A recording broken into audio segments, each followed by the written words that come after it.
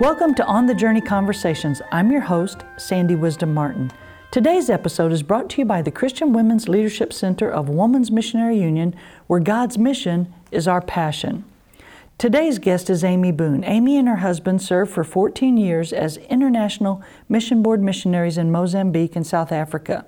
She's been a minister of music, a youth minister, and educator. Currently, Amy directs the work for Women's Missionary Union of North Carolina. Amy, welcome to the podcast. Thank you so much. I'm really glad that you asked me to share today. I'm very honored. I'm thrilled that you are here with us. Amy, on the field, tell me how you saw God at work. He was so faithful to us, and I'm so grateful for His protection and providence that followed us. We did have a problem in our first country with malaria. It just so happens that mosquitoes love my husband and my children. I never got sick, so it was very good that I could care for my whole family. My son was the first to get sick, and he needed a shot because he was not able to keep the medicine down. There was no doctor, nobody that could give a shot. And so I was crying. I just didn't know if he was going to maybe die. We didn't know what was going to happen. We had a nurse friend that could give a shot. And so I sent my night guard to her house to talk to her night guard to see if she was home and she could come over.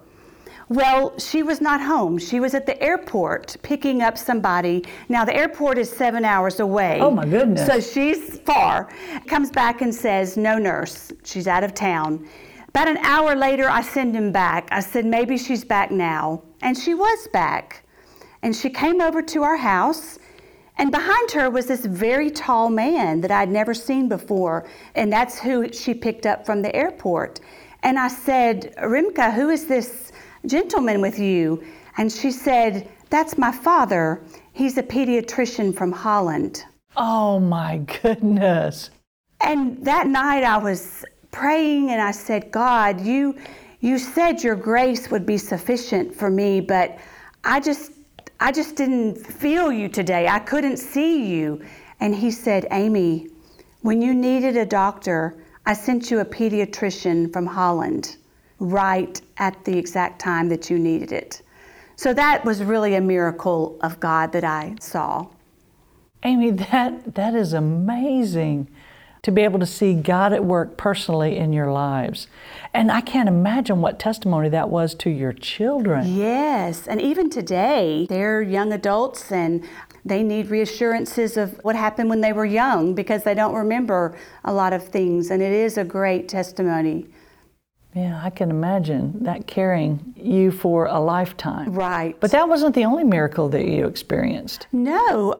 We did have some tragedies. I don't mean to be negative. We were going on a little vacation and we had packed our bags and we had stopped at the first site at the beach and we were so excited to be away.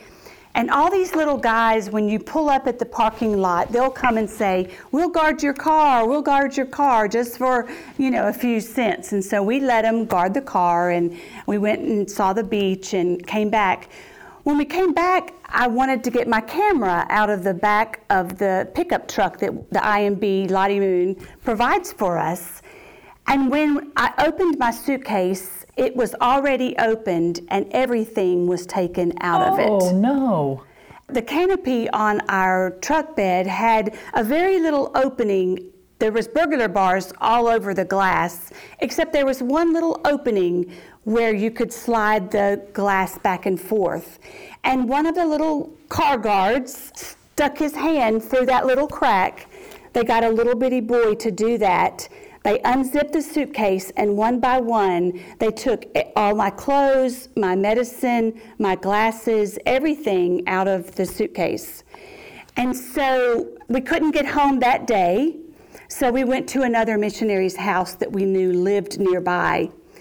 I was again crying. They had taken my medicine from America for my migraines.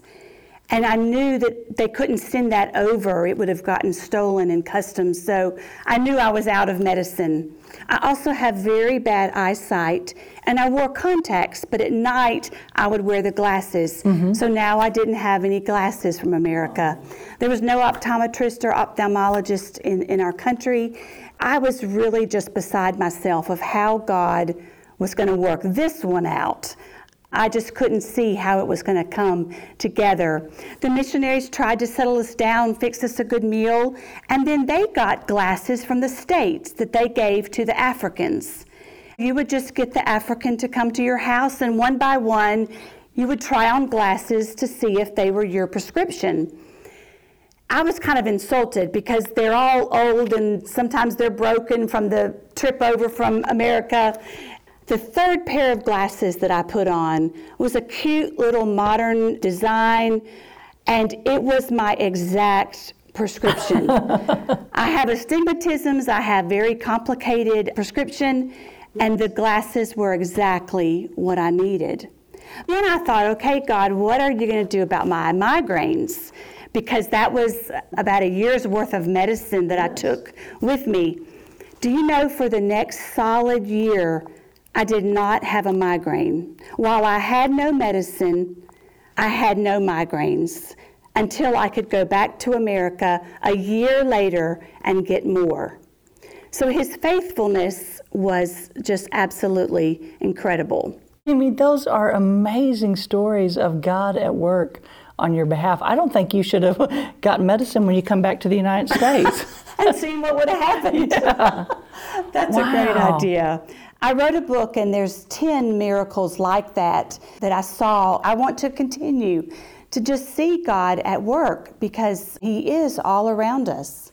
A lot of times we are consumed by our own situations, and we cannot see God at work, but He's always at work on our behalf for our good and for His glory. Right. But we are so consumed by the negative that's happened to us, by our situation, by our circumstances, and we don't see the miracles for what they are. Right. I love there's a verse in the scripture that says we have a history with God. And so now when I'm at home and I'm again consumed with my own situation, I just remember that I really have a history, and we all have a history with God. We should think of that first than to just awfulize and make it worse than it seems. Yeah. So it's really good to have some stories that God has done for all of us and go back to those in times of great trouble. I think about one of your leaders from North Carolina, Fannie E.S. Heck, and when she was dying, she spent, I think, almost a year in the hospital, but she refused to allow her situation, and she died young, but she refused to allow her situation to get the better of her. Right. She actually wrote a newsletter for the patients, and she would go room to room and get some stories from them, and she published a little newsletter at the hospital for that year that she was there. So wherever she went, she tried to see God at work. And to be an encouragement to others. Yes. Why don't we live like that? That is a great question, Sandy. Again, just what you said, we let the negatives just consume us. We think these problems are too big for God, and nothing is too big for God. Sometimes I can get through a crisis. I can manage to work up enough courage to get through a crisis, but then some little goofy thing will send me over the edge. Yes. And I don't understand why I can't control my feelings, my perspective, and let my perspective be His perspective and be guided by that. It is a daily struggle to really walk in the Spirit. It really is. There was one thing that God chose not to answer for us, and that was that my husband and my children had malaria many times. My husband had it 18 times in the 6 years we were in Mozambique. 18 times in 6 years? Yes. That's like constant. Yes, it was. So it's good I didn't have it because I was a real caregiver for them. Yes. And so it was so bad on case number 17 that the IMB said, you need to just go home and take an early stateside assignment. So we went back to the U.S., tried to get the malaria out of our systems. We were just so assured as we spoke to churches that they would pray for God to heal my husband and my children of malaria. In those 6 months, I think we went to 100 churches and just told them the story that if God doesn't keep malaria away, we're going to have to leave the country. And we just couldn't bear that. We loved where we lived. Yeah. We knew the language. And so we went back to Mozambique after 6 months. For a solid year, Mike had no malaria. We're thinking, God, This is it. All those churches that we talk to in America, they're praying and God is answering. Yeah. Then one day, my husband came home from a trip out in the bush and he had the symptoms, and it was case number 18. We called the International Mission Board because we were told to alert them of every case. And they said, you don't have a choice. You must leave immediately. And we were so called to Mozambique. We had seen 150 churches planted, not by us, but by my husband training the national leaders. Yeah. And to have to leave and go to a non-malarial country, learn another language, was just almost too much to bear. We kissed and hugged our pastors and my WMU group. I had a WMU group that met every single Saturday, Women on Mission. I wanted it to be once a month. I thought that's what you did. And they said, we want to meet every Saturday morning. Okay. So I hugged all them goodbye, and to them, it was almost like the end of the world, because we were the only missionary for many, many miles. And we provided Bibles, baby formula, Sunday school literature, WMU literature, so many things that they just really thought it was almost the end of the world for them. And we moved to South Africa, which is a very developed country. Mm-hmm. People said, oh, you love that you've got McDonald's and Pizza Hut and Chick-fil-A and ice skating rinks. And I said, those things really are not the reason that we're here. We are here because we had to come to a non-malarial area. And the hunger for God was just not there in South Africa like it was in Mozambique. So we did not understand, and to this day don't understand, why God chose not to answer the prayers about malaria and why He moved us. In eternity, we will understand it, and I'm sure He was protecting us, or I know all things work together for good.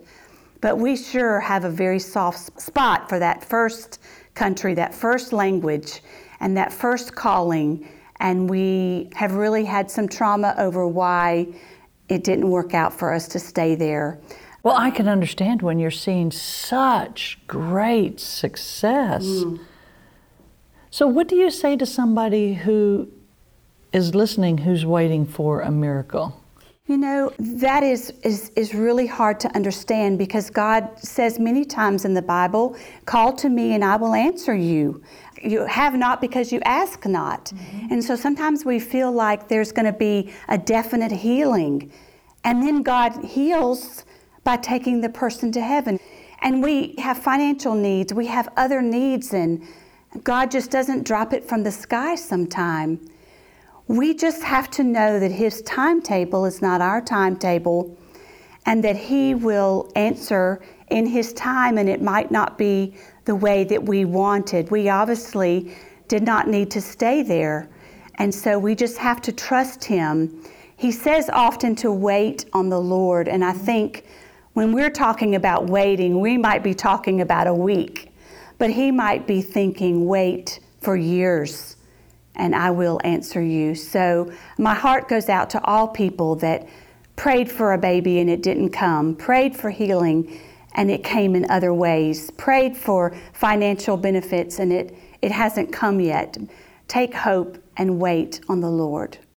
And I think our perspective has so much to do with it. I was listening to a sermon in my car this weekend, and the pastor was talking about if you're getting the crumbs off the table and that's all you're getting, then in God's abundance, the crumbs will be enough. Wow. But it is so hard to live on crumbs when you want so much more. Right. How do we change our mindset to accept God's provision, God's abundance, God's answer? We have a really difficult time as women comparing ourselves to others.